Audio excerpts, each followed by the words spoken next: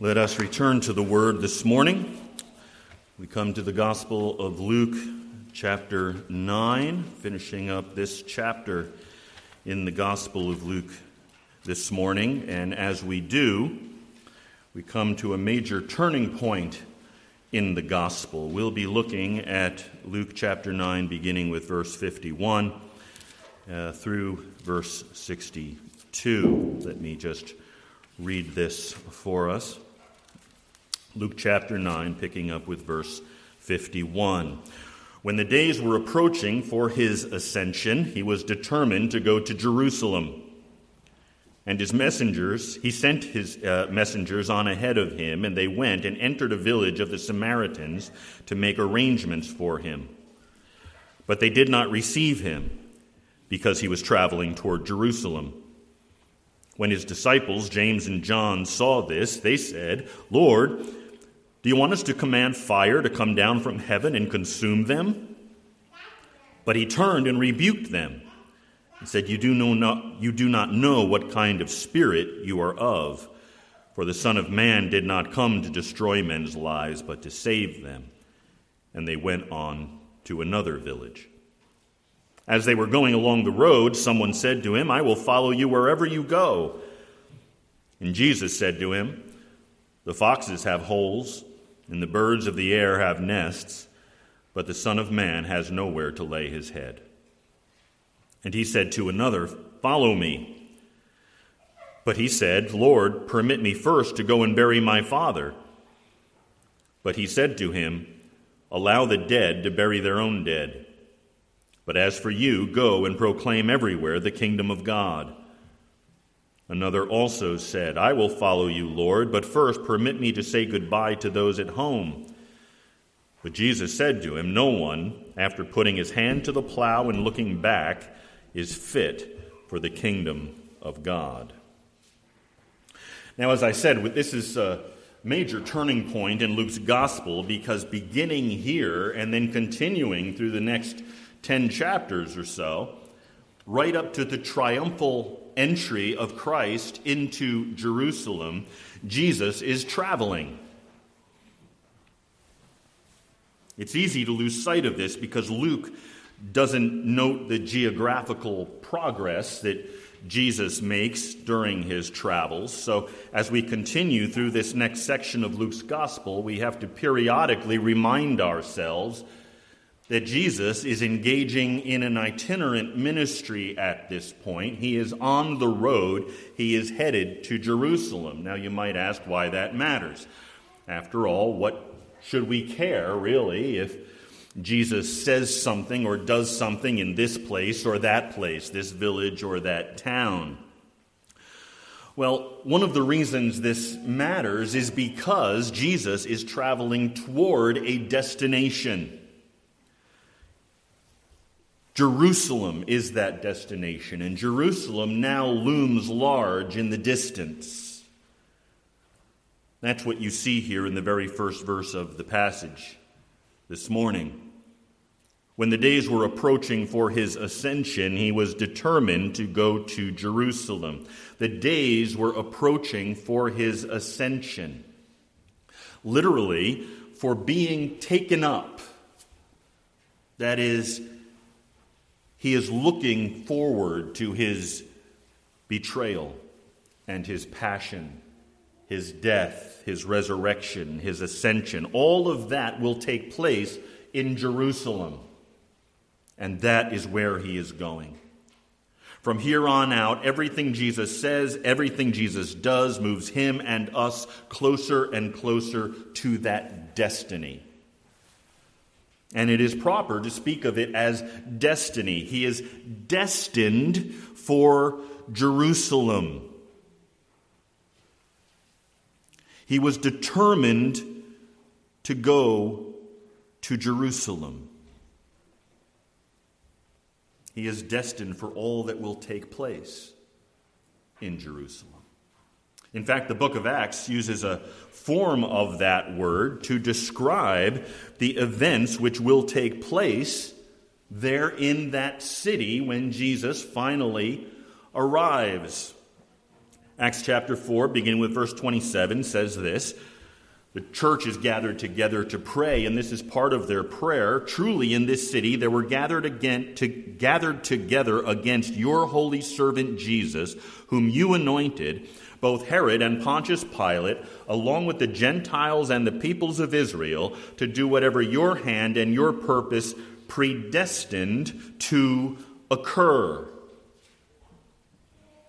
Of course, the difference between what is said in Acts chapter 4 and what's said here in Luke chapter 9 is that in Acts chapter 4, the church is looking back upon events that have already taken place, while here, from the perspective of Jesus as he is moving toward Jerusalem, is looking yet to the future, to what has yet to take place. And so we read in verse 51 that Jesus was determined to go to Jerusalem. Some translations make this even more dramatic. They say that he set his face to go to Jerusalem. You hear that and you can perceive the intensity of the purpose which filled the Savior. He has a divine appointment in Jerusalem, and he is determined not to miss it. Nothing is going to get in his way. He knows where he's going. He knows why he's going. He knows what awaits him. He knows the purpose for which he has come into this world, and that purpose is waiting for him in Jerusalem, and he's determined to go.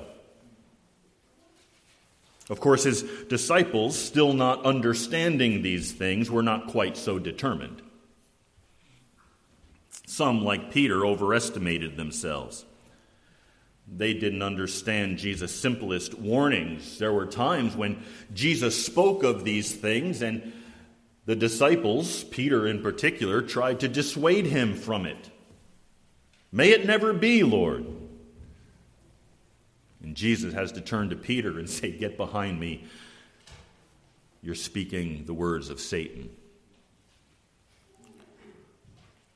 They didn't understand the warnings that Jesus has given. You'll remember that right after the transfiguration, Jesus said, let these words sink into your ears. This is just back in verse 44. For the Son of Man is going to be delivered into the hands of men. But they did not understand this statement, and it was concealed from them so that they would not perceive it, and they were afraid to ask about the statement. And now Jesus, knowing that his disciples don't understand these things, takes the opportunity as they travel along, as they go on the road, to train them, to disciple the disciples. And so as we will see, as they go about their travels, Jesus sets forth in this passage, as they begin this journey, he sets forth for his disciples a series of demands, and they are the demands of discipleship. They are applicable not only for the disciples, but for us as well. And the first demand is implicit and reasonable. The following three demands grow increasingly difficult. The first we find in verses 51 through 56.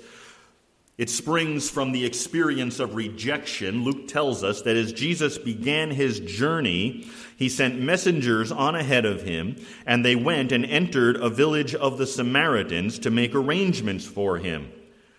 But they did not receive him because he was traveling toward Jerusalem. Now, Samaria, from where Jesus and the disciples were, Samaria was the most direct route south to Jerusalem. And so Jesus sends an advance party ahead to make the necessary arrangements, and they are not welcomed. They are, in fact, rejected when they get here. And Luke tells us the reason for that rejection there at the end of verse 53. It was because he was traveling toward Jerusalem. Now that may seem strange to us. Imagine you're driving off on vacation, and after a long day's drive, you pull off the road into a Holiday Inn. And you go in and you're making small talk with the manager as you try to get your room, and you let it slip that you're on your way to Florida. And immediately his countenance changes. We run a respectable establishment, and we don't want your kind here. That would be bizarre. But when we read this passage, you note that they are traveling through Samaria. And that is the key to understanding what's happening here. When you understand where they are and where they're going, it all makes perfect sense. There was a mutual hatred between the Jews and the Samaritans. It went back for centuries when the Samaritans intermarried with their Assyrian conquerors.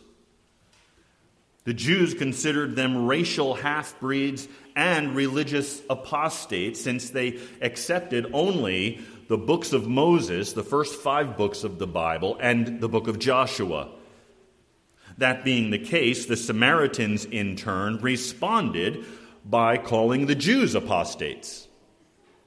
And they had hated each other for centuries. Now, since the Samaritan Bible ended with the book of Joshua, they did not believe that worship should take place in Jerusalem. Rather, they set up their own rival temple on Mount Gerizim, and they established their own liturgy. The Jews then responded by publicly cursing the Samaritans whenever they would meet together in the synagogues. This was a part of the Jewish liturgy. They had prayers specifically designed to declare curses upon the Samaritans. A gracious bunch these were. They would pray daily themselves personally that the Samaritans would never enter into eternal life. Now, much of this, of course, is the background to Jesus' conversation in John chapter 4 with the Samaritan woman at the well. This is why they talk about where proper worship should take place. And the woman asked Jesus, you'll remember, this worship, should it be in Jerusalem or on this mountain? This is where we worship. Jesus tells her she's wrong in regard to her worship. But that animosity, that hatred between Jews and Samaritans, that's the background there. That's the background of the parable of the Good Samaritan. This isn't just any old person being nice to some guy he finds along the way. This is an enemy caring for an enemy. If you don't understand that, then you'll never understand the impact that parable would have made when Jesus first spoke it there in the first century. So it's not at all surprising that when his disciples, verse 54, James and John, saw this, they said, Lord, do you want us to command fire to come down from heaven and consume them? That is a typical Jewish response towards Samaritans who have offended them. Now, James and John, of course, as you probably know, became known as sons of thunder. Mark tells us that. And it was because of just such comments. They were deadly serious. Now, remember a couple of things here that we've seen earlier in this chapter. You had Jesus sending out his disciples. And you'll remember in chapter 9, verse 1, he says, we read that he called the 12 together, and Jesus gave them power and authority over all the demons and to heal diseases. And he sent them out to proclaim the kingdom of God and to perform healings. So the 12 received this incredible power to heal and to cast out demons. And now They want to take that a step further. Jesus, if you've given us power to do that, surely we have enough power to call down fire from heaven and destroy these people. You also have to remember that this is James and John. They had just been up on the mountain with Jesus. They had witnessed his transfiguration, and they had seen Jesus there conversing with who? Moses and Elijah. Now, Elijah's got some history with calling down fire from heaven.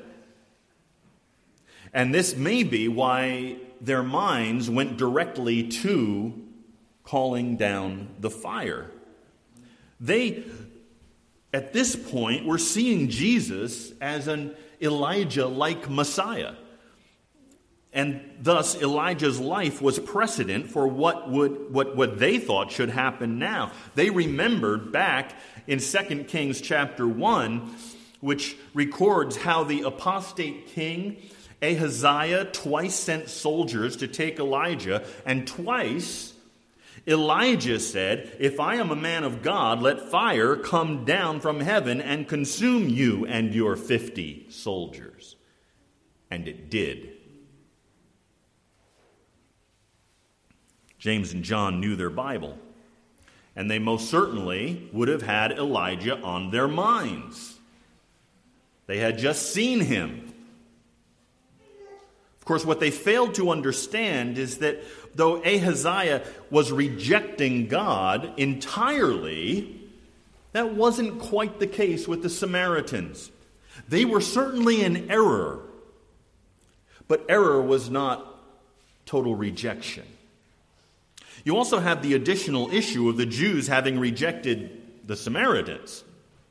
So the situations are not really quite the same. Of course, there's more than that going on. In their rush to call for God's judgment, James and John had chosen to ignore everything that they had seen and heard in the ministry of Jesus thus far. They had already heard Jesus say, But I say to you who hear, love your enemies. Do good to those who hate you. Bless those who curse you. Pray for those who abuse you." They had already heard Jesus say, "Blessed are the merciful, for they shall receive mercy." And they had seen these things fleshed out in Jesus' life in 1,000 ways. And so Jesus' response is quite appropriate. He turned and rebuked them. And he said, "You do not know what kind of spirit you are of, for the Son of Man did not come to destroy men's lives, but to save them." And they went on to another village. Now you might see in your Bibles that there is a kind of bracket there over a portion of those verses in 55 and 56, and you'll see in your marginal reference, your marginal notes, that the early manuscripts don't contain that portion. Don't let that throw you. Nobody's trying to hide anything. That's why you have that marginal note there, right? And you don't need the rest of it. All you need is, he turned and rebuked them. And they went on to another village. They continued on. Those on the road with Jesus, those who would pretend to share in his ministry, must be merciful. That's the point. That's the first demand of discipleship. Those who are going to follow Jesus need to replicate the mercy of Jesus. They must be compassionate. They must be forgiving. They would rather see the grace of God called down upon someone than fire. They would rather see someone reconciled to God through Jesus Christ than judged. And so we recognize that there is a place for judgment. God is holy, and God will deal with sin. And at that final day,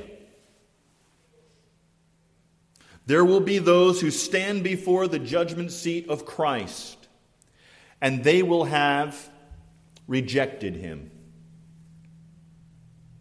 God has revealed himself in creation and through the gospel, and there are those who will ultimately reject every aspect of light which God has given to them, and their judgment will be just and righteous. But God takes no pleasure in the death of the wicked, and neither should his people. And so we pray. Yes, we pray that God would, in his own righteous character, judge sinners and sin when that day comes. But we pray first, Father, forgive them. Pour your grace out upon them. It will be right that sinners are judged on that day, but we would rather see them reconciled to the Father. We would rather see sinners become brothers and sisters. If we are going to follow Jesus and be like him, then we desire God's mercy to be poured out, and we ought to be demonstrating mercy in our own lives. The merciful have received mercy, and therefore are merciful. A merciful spirit is essential for all who want to be on the road with Jesus. That's the first demand of discipleship, mercy. But discipleship consists of more than mercy. The second thing that is demanded by discipleship is commitment.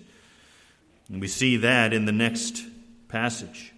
As they were going along the road, someone said to him, I will follow you wherever you go. That sounds good. That sounds like commitment.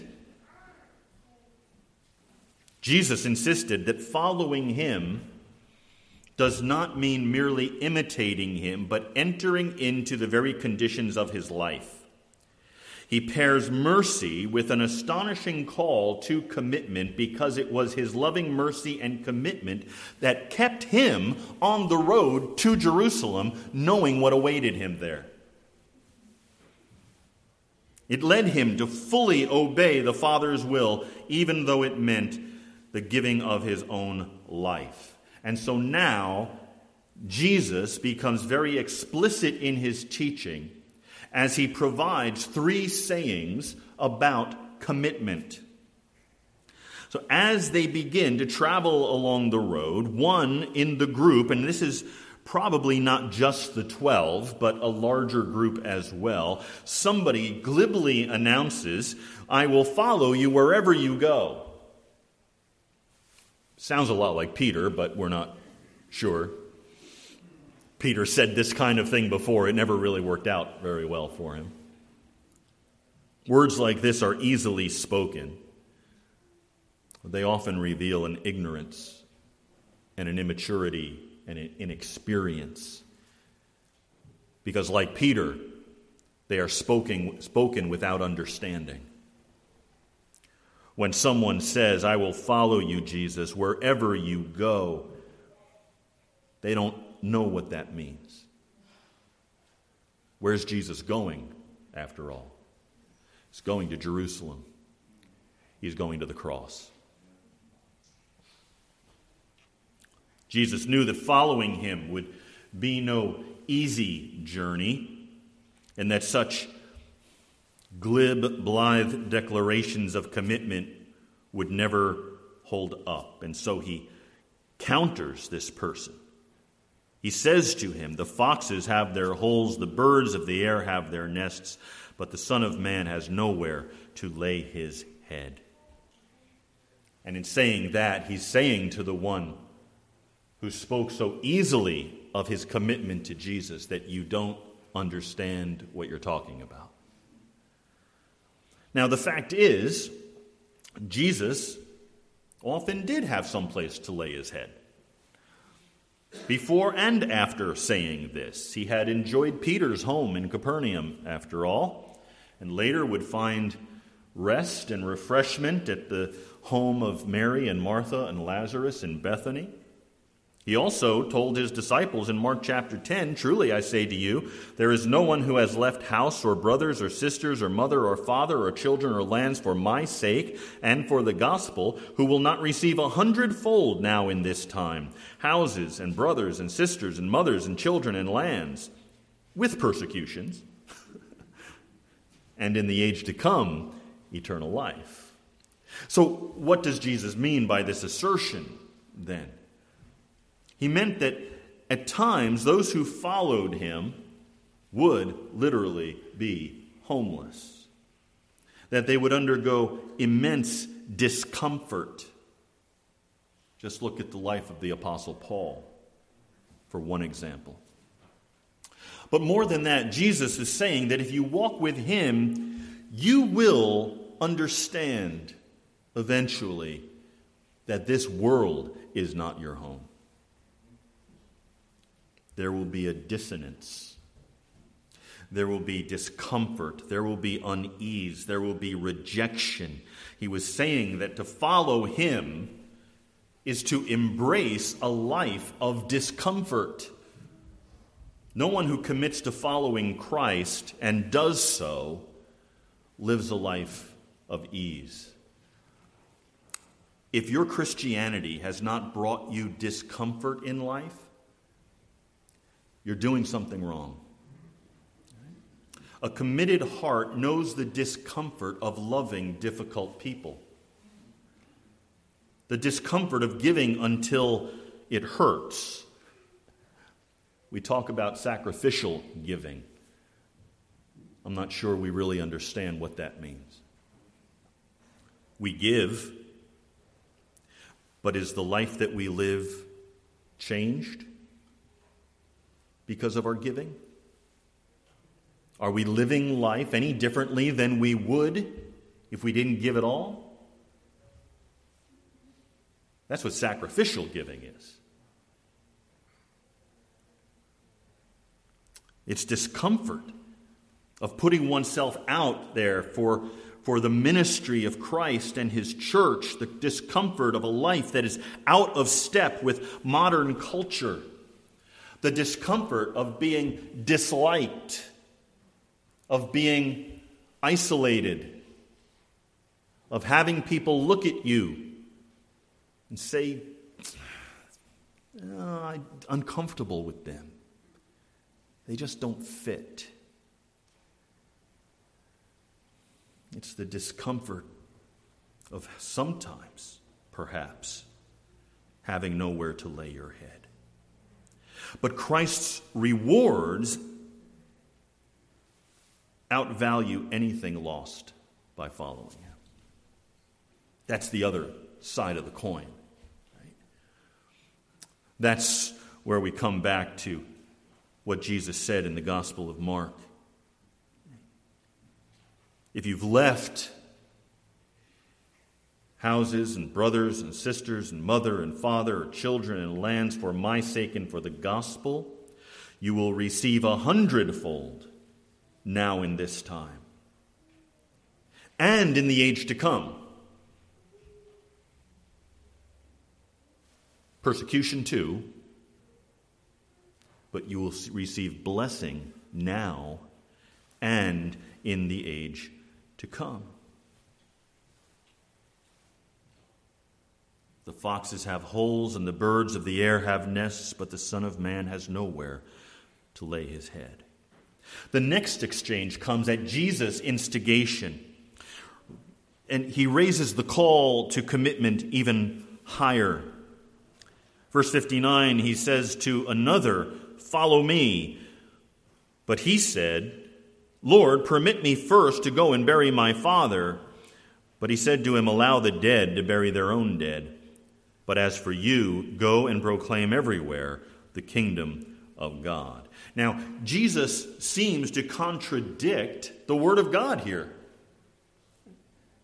you go back and you look at the Decalogue, the Ten Commandments, and you look at the teaching of the rabbis, the fifth commandment says, honor your father and mother. This includes, at the very least, showing them respect, giving them consideration by remembering them, engaging in acts of kindness toward them, making provision for their welfare. That's part, at least, of what it means to honor one's mother and father.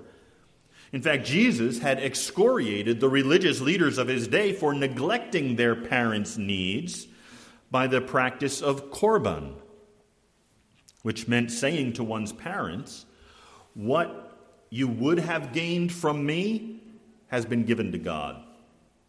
Sorry. It was a way of saying, I've dedicated all my money to God, so I can't help you. Of course, the money still remained in their bank account. That was the point. And Jesus condemned that kind of ethical sleight of hand, saying, why do you break the commandment of God for the sake of your tradition? For God commanded, honor your mother and father. So any neglect of parents is a violation of the fifth commandment.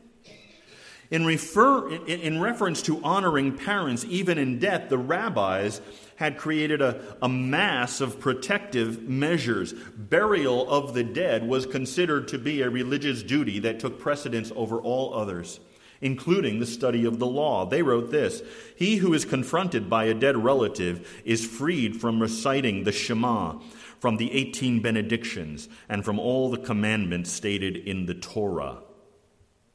To assist in the burial of a non-relative was a work that received great reward from God, it was thought, and the burial then of a father was a religious duty of the utmost importance. So how could Jesus tell a would-be disciple to neglect the burial of his father? Well, the answer is this. The man did not say that his father was dead. He only said, permit me first to go and bury my father. Now, the request was not that he could bury his father alive. That wasn't what's going on either. Okay?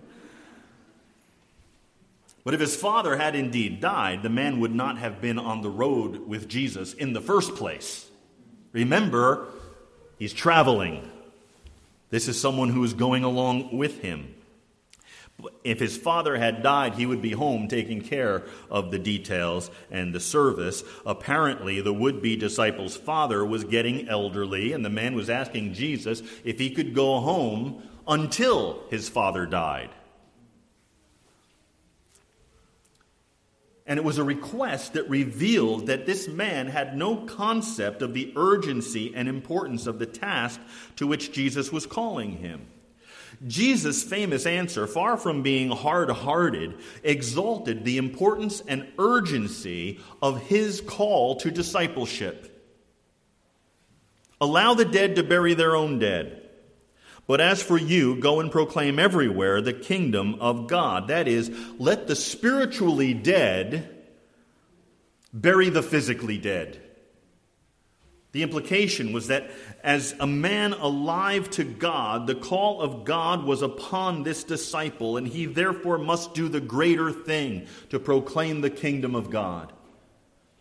To neglect this would ultimately mean being false to his father's deepest need. His father, far more than needing this particular son to stay around until he died, needed to hear the kingdom of God. He needed to hear the gospel. And if we are really on the road with Jesus, life is filled with this kind of urgency. And we need to feel it. People need to hear the gospel. We have the words of life. And life is short. There is so little time. And there are so many that need to hear the truth. And there is nobody to tell them the truth but the people of God. Nobody but you and I. They will not hear it anywhere else. The third man on the road now offers his services to Jesus with his own condition. Verse 61, another also said, I will follow you, Lord, but first permit me to say goodbye to those at home. Jesus said to him, no one, after putting his hand to the plow and looking back, is fit for the kingdom of God. The request was minor, and it had biblical precedent, again, in the life of Elijah. When Elijah saw Elisha plowing behind his oxen, he approached him, took his cloak, and threw it over the younger man, indicating his call to discipleship.